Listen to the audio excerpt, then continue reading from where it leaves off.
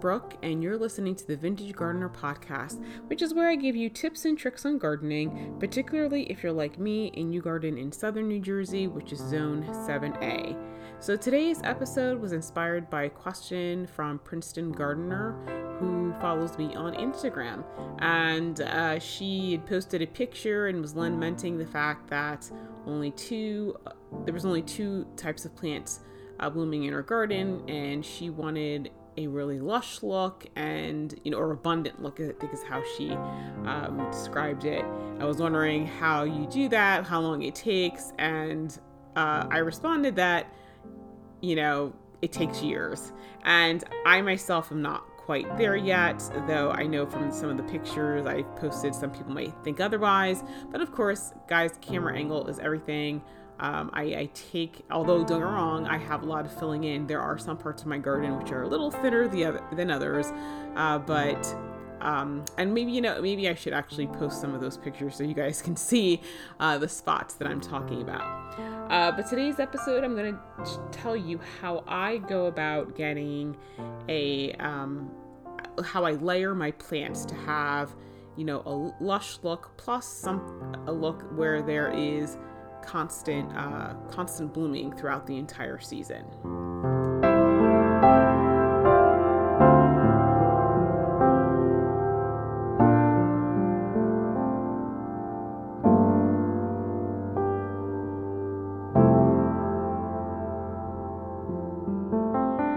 So back when I first started gardening, I of course looked online all over the place trying to find some planting guidelines on how to achieve a look in your garden. I am a fan of European and English style gardening, which is a little bit different from the US. I feel sometimes with the US we get very caught up in the whole curb appeal thing, and so when I look at people who are gardening for curb appeal, there's definitely a difference between gardening for curb appeal and just gardening, gardening. And so the European sense style in gardening definitely appeals to me a lot more. To me, it's a lot more visually interesting. So that is the first thing you have to understand about me, is that I'm going with a more European style aesthetic, especially considering the fact that my house was built in 1840. It's Victorian, so it's definitely although I guess I could do a modern garden, I prefer to do something a little bit more time period appropriate, which is what I'm going for. So the first thing I look at when I'm thinking about my look is what type of garden bed is it? Is it the traditional bed where you have a definite front and back, or is it a garden bed that's an island? If you have a garden bed that's the traditional front and back one, then obviously the tallest plants you're going to put in the back of the bed, because you don't want to crowd or shade anything out, because for obvious reasons. I'm having that issue right now because in one of the green sections, I put what I thought was supposed to be a short plant that was only supposed to get like 24 inches to 30 inches. And it ended up getting like 5 feet tall. So now you can't see anything behind it. So I'll have to relocate that shortly because some of the other plants that are behind it, in my opinion, are not doing as well, because they're just, the tall plants are just like blocking all the light. And that's the other reason that you want to put the tall plants in the back is, depending upon the sun exposure, those tall plants are going to block the light of the shorter plants behind it that are, if you do it the reverse and put the taller things in front, it's going to shade out the stuff in the back. So just keep that in mind. If you have a bed that's an island, then the tallest plants are going to go in the middle of the bed, generally speaking. And I say generally because in my middle beds in the parterre garden, in one of the corners, I have a magnolia that's going to get about 10 to 15 feet tall. And so obviously, that's not the middle of the bed, but that's a statement piece. That's a structural piece, which is why it's there.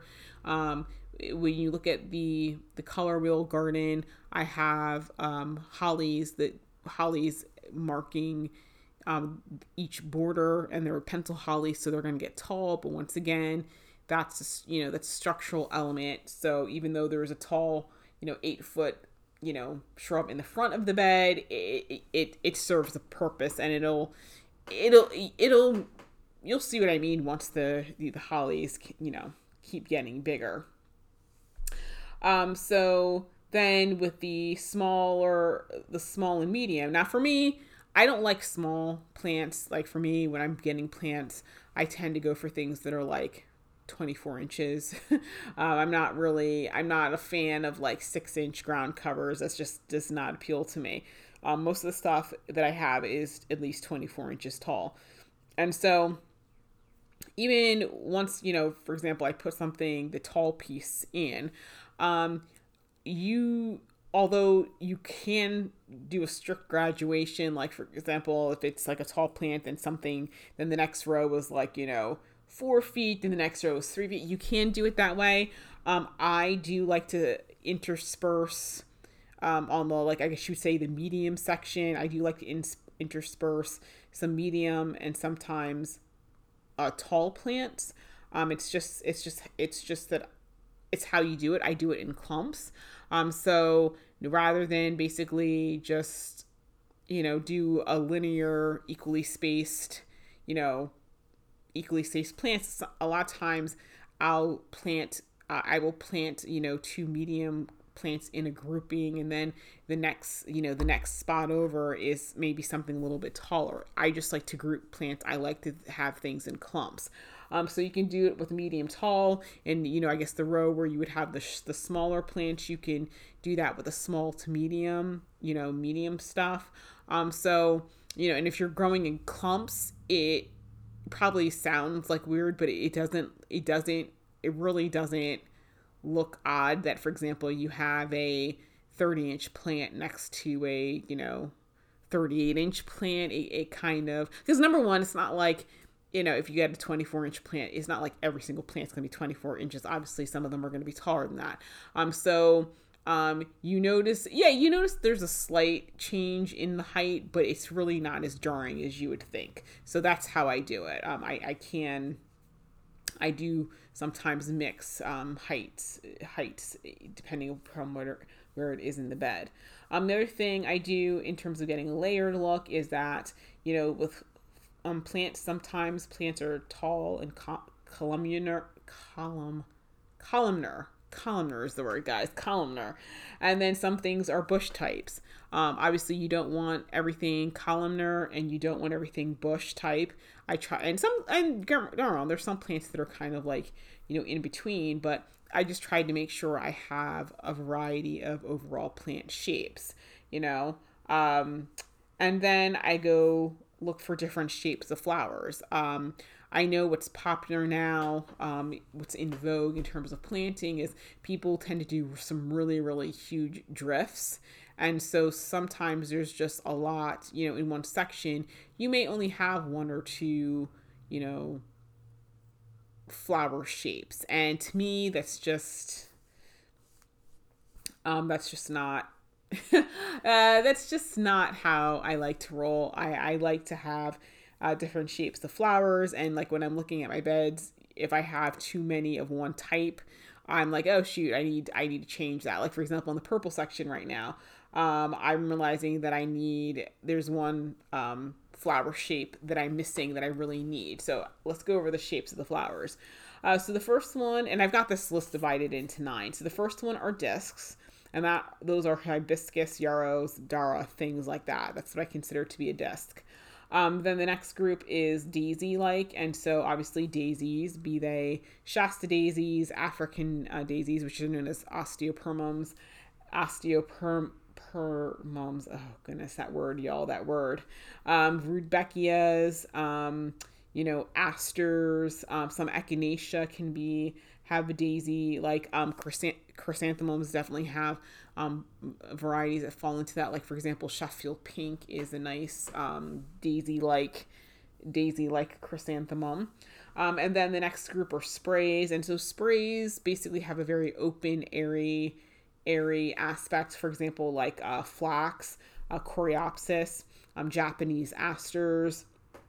Carnations can have more open spray type look, and some of the dianthus, and then like things like Japanese anemones. And I like using spray type flowers because I think it, especially when you have a lot of very like heavily like I wouldn't say shrubby, but like there's some plants that just have a really dense leaf canopy, and it can make everything just look very blocked. And so when you have coreopsis, it kind of gives you that airy look. And the thing is, sometimes you can combine these because, for example, yarrow has a disc shape. But the plant itself can be kind of spray like for example, when I have Coronation Gold, I actually had to tie some string around it to keep it together because it was just sprawling out. But it does have a very ethereal quality to it. So some of these, there's overlap between the groups, so don't feel like, oh my gosh, it's yarrow, it's only this. The yarrow kind of works for both. Then there's some flowers that have an anemone shape. Like for example, some dahlias have anemone shape flowering dahlias, coneflower, some of them, especially like the confection series or the double scoop series of echinacea. Then you have mums that have an anemone shape, and then you also have peonies that have this shape. And then you have plants that are, spikes. Like, for example, to me, like a beard's tongue, even though it has like a little bell, the floret itself is like very like bell shape. It has the effect of a spike. So things like lupine, delphinium, veronica, also, which is also known as speedwall, gladiolus, verbascum, even snapdragons. All those to me are spikes. Oh, another one, baptisia. Baptisia has a spike on it. And so that, like I said, I try to have some of, I try to have a little bit of that. I try to have I try to have spikes in each section of my garden. I think that's the one of all of these that I try to make sure I have in every section are spiky flowers. So I don't know. It adds, I don't know if it adds a little bit of structure. But it's something you definitely need, but you can't overdo it. So like in my purple sections, I would definitely say I have a lot of spikes and I have a little bit of spray like flax. So I have a little bit too much ethereal. And so I need to bulk it up. I need some daisies. I do have some, heuchera, which is going to add some bulk, but I need some more bulk there because I'm in the purple section. I can see too much mulch the ground, and I don't ever want to see the ground. And then of course there's color foliage. So I mentioned heuchera. Now heuchera, the leaves add color. It has flowers that are like kind of spray format, but I'm probably going to cut the flowers off because I'm really just looking for the bulk of the flowers. And then there's coleus, which coleus adds a lot of color. I've got some red coleus. There's shorter varieties that I'm using like as a border in the red section. Oh my gosh, it's beautiful. It's just that the red. I just love that shade of red, and it adds such pop to the red section. And then another one that I really like is Persian Shield. I wasn't sure. I thought my yard was it got too much sun for that, but now that I've been here for a little bit, I think I can pull off in one of the purple sections some Persian Shield. So I'm definitely gonna get some of that. I had it in my last garden and it was absolutely beautiful. And then you have rose shapes in the flowers. So for example, peonies, obviously roses, ranunculus, lisianthus. It's just, I feel like, I don't know, I feel like with roses and anything with a rose shape, it's kind of like a foundational piece to me. That's the way I look at it. But it's great to have in your flower beds. And then the last one is what I refer to as a puffball. So it's things you would describe as like being a pom-pom. So like, for example, you have pom-pom dahlias, you've got pom-pom chrysanthemums. The Japanese aster I have, it has little pom-pom type flowers. Gomphrena, it would be a pom-pom. A lot of the hydrangeas kind of have like the, especially the ones that have the round big heads. To me, that's like a big palm. And so, yeah. And then last but not least, there are vines. Vines just, to me, vines can add a little bit of ethereal quality, kind of like the sprays, but they can just add that little touch of whimsy and definitely wildness. They definitely can be kind of wild. So like right now I've got a perennial sweet pea that I'm constantly having to train that thing because it's just going everywhere and it's trying to grab onto other plants. But the flowers on that sweet pea are just so unusual. I absolutely love it. I just planted some cup and saucer vine on the back in the vegetable garden on the fence on the outside of it, and then I have some snail vine, and that's an interesting flower. So definitely don't overlook vines. I mean, you can use them as something that's a tall columnar type thing if you get like a teepee or trellis and kind of wind it up that way to add some like visual height. But like I said, you can also kind of use it in as a spray in the sense that just let a couple of the tendrils hang off, and it just kind of, because it's kind of interwoven behind everything, it just has a really unique look to it. So when it comes to like planting my actual flowers, with the perennials, let's talk about, it's really about plant spacing. So with perennials, I tend to give those the space that they need because I know they're going to get bigger. Sometimes I do push it because, if they get too big, I can always pull them out and divide them. And I may have to do that more quickly than if I give them enough space. But, for me, that doesn't bother me. But one thing, I do with perennials is that I do probably space different types of perennials too close together. And so what do I mean by that? So I'll give you an example. Like, so for example, peonies. Peonies are like a one time wonder. They bloom, they die. Eventually their flowers are going to look kind of nasty and that sort of thing. And so I may space my peonies like, 2 or 3 feet apart, but I may put, a foot away from that peony, I may put, an echinacea, or maybe I'll grow, actually, I think right now in one of the promenade beds, I actually have a little lime hydrangea. And even though it's close to the peonies, I'm leaving it. And why am I doing that? Because with the peonies, they're going to grow and bloom first, and then that hydrangea is going to leaf out. And the thing is, that hydrangea is going to get a little bit bigger, but it's also going to last longer. And so what I'm hoping to do is that the plants will kind of intermingle, and I'm hoping that with the hydrangea, it's going to get to the point that the hydrangea is going to disguise the ugly peony leaves, because peony leaves deteriorate over time. But I don't necessarily want to cut them down because they need as much time to gather light and energy as possible. So that's what I tend to do. What was the one plant? Oh, actually, even like, for example, daffodils. Like, I planted a daffodil. I had, I think it was a chrysanthemum, and I planted a daffodil next to it. Well, the daffodil came up, the leaves are deteriorating and yellowing, but you kind of don't notice it because the chrysanthemum kind of spread around the daffodil. And now with that chrysanthemum, it's kind of camouflaging or covering over the daffodil, so you don't even notice that the daffodil is deteriorating because you really can't see it because of the chrysanthemum.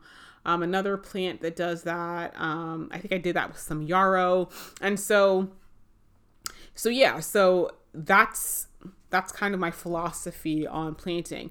I love doing that particularly with annuals, because with annuals, especially like things like zinnias and, cosmos or some other things that get kind of big, It's great for disguising some of the perennials that are starting to peter out and look kind of ugly. So sometimes with perennials, I'll put them in and then I'll plant like a bunch of like zinnias or whatever else around that perennial. And sometimes I will actually, and actually I did this this year, I actually will kind of move the perennial leaves to the side and plant the plant. And what's nice is that, like, for example, one of the verbascums I have has these huge leaves, and I planted a chrysanthemum. I moved some of the leaves out of the way and planted a chrysanthemum. What was really nice is that because those verbascum leaves kind of protected the roots and kept those roots, cool, so I didn't have to water it as often. But the chrysanthemum is a hardy plant, so it's just kind of growing up between the verbascum leaves. And so once that thing comes out, you're gonna have the verbascum plant, and then it's just kind of like, where does one stop and where does one begin? And that's kind of what happens in nature, is that in nature, plants kind of spread, they seed, and they kind of do all start kind of intermingling and growing together. And so I am a fan of that look. So that's just me. The other thing I try to do is I try to have staggered blooms. I've mentioned before that I don't like a static garden. I'm not interested. To me, a static garden is you have a plant and the only change that there is throughout the season is that it just gets bigger. I like my April garden to look different from my May garden, which is going to look different from June and July and that sort of thing. You kind of get it. In order to do that, you have to have, early spring, mid-spring, late spring, early summer to fall blooming things. And yes, so it does take a lot, because basically you need, I would say, you need a lot of plants. I would say, instead of going for the larger drifts of like one plant that's going to take you from spring to fall, which I know is what's in vogue right now, I tend to go with smaller amounts of a lot of different types of plants. And it seems to work. It seems to work very well. So I like to, especially with spring bulbs, I like to cluster them around perennials. I just basically squeeze them wherever I can.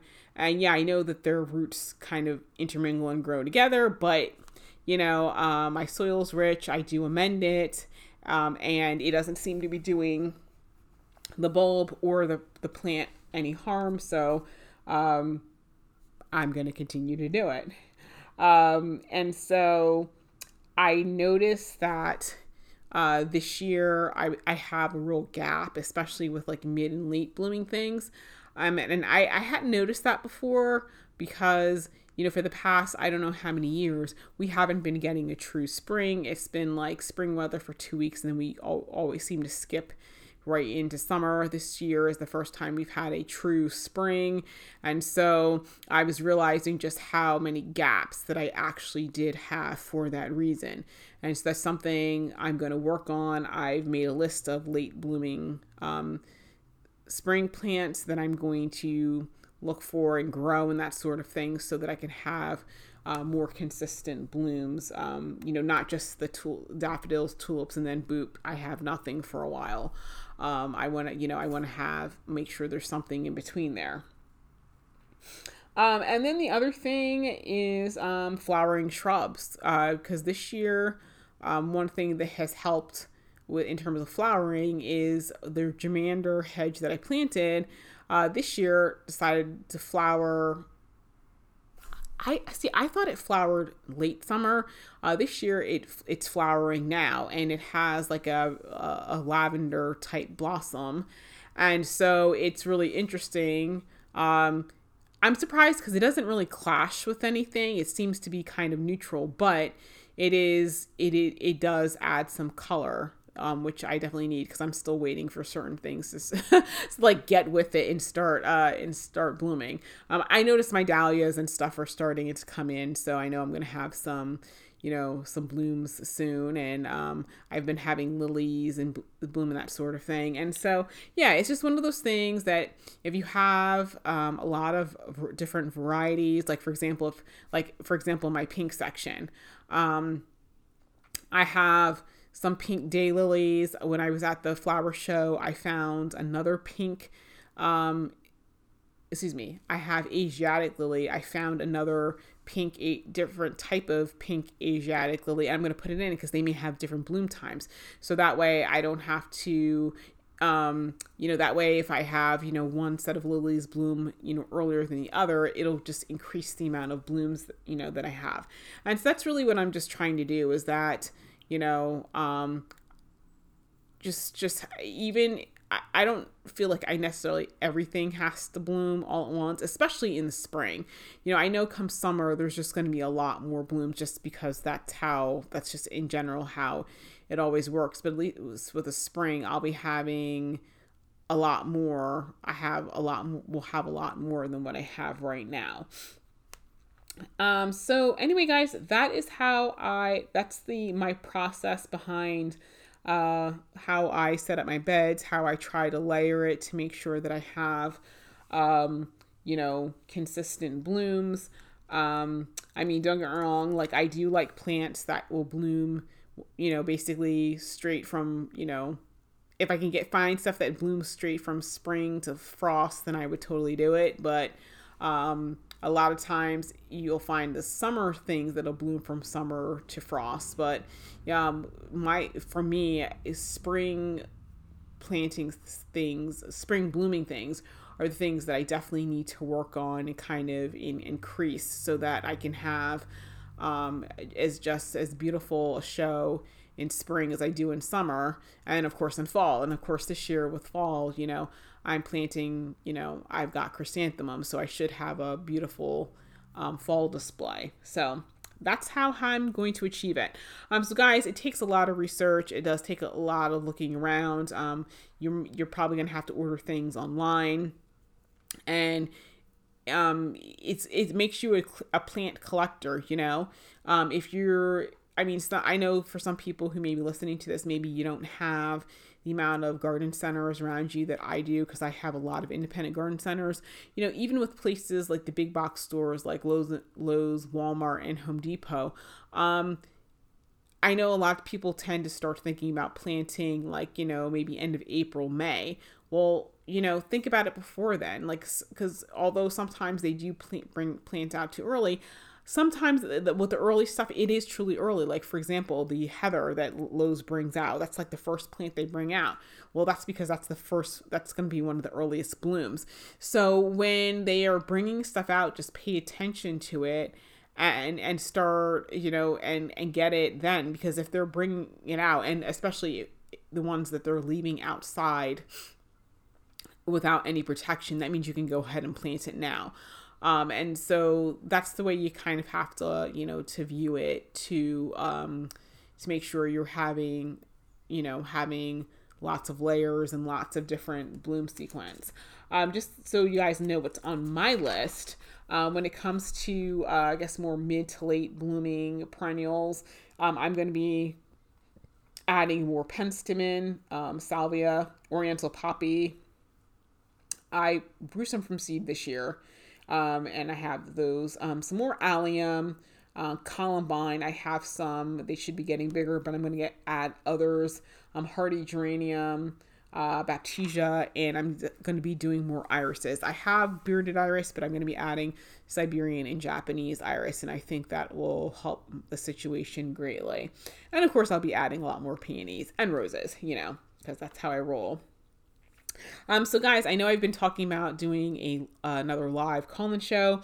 I did a poll on Instagram, and so the live call-in show, I know it's kind of last minute, but I'm going to do it on Sunday at 7:30, because that was the time, that was the day and time everybody seemed to like. And so it's just going to be general call-in show, call in with any questions. I know it's last minute, but I actually did a live a couple weeks ago, last week when the flower show came out, and I got a decent amount of participation. So, hopefully it'll be the same. If it's a short show, it's a short show. And, I'll maybe I'll take a poll that day and see how often I should be doing live call-in shows. 'Cause maybe people would like them to have them more often. So anyway, guys, thank you so much for listening. You guys will remember that the podcast is available on Podbean as well as Apple, iTunes, and of course there will be a MP3 visual sort of podcast that's on YouTube. So thank you guys so much for listening, and I will see you at 7:30 on Sunday.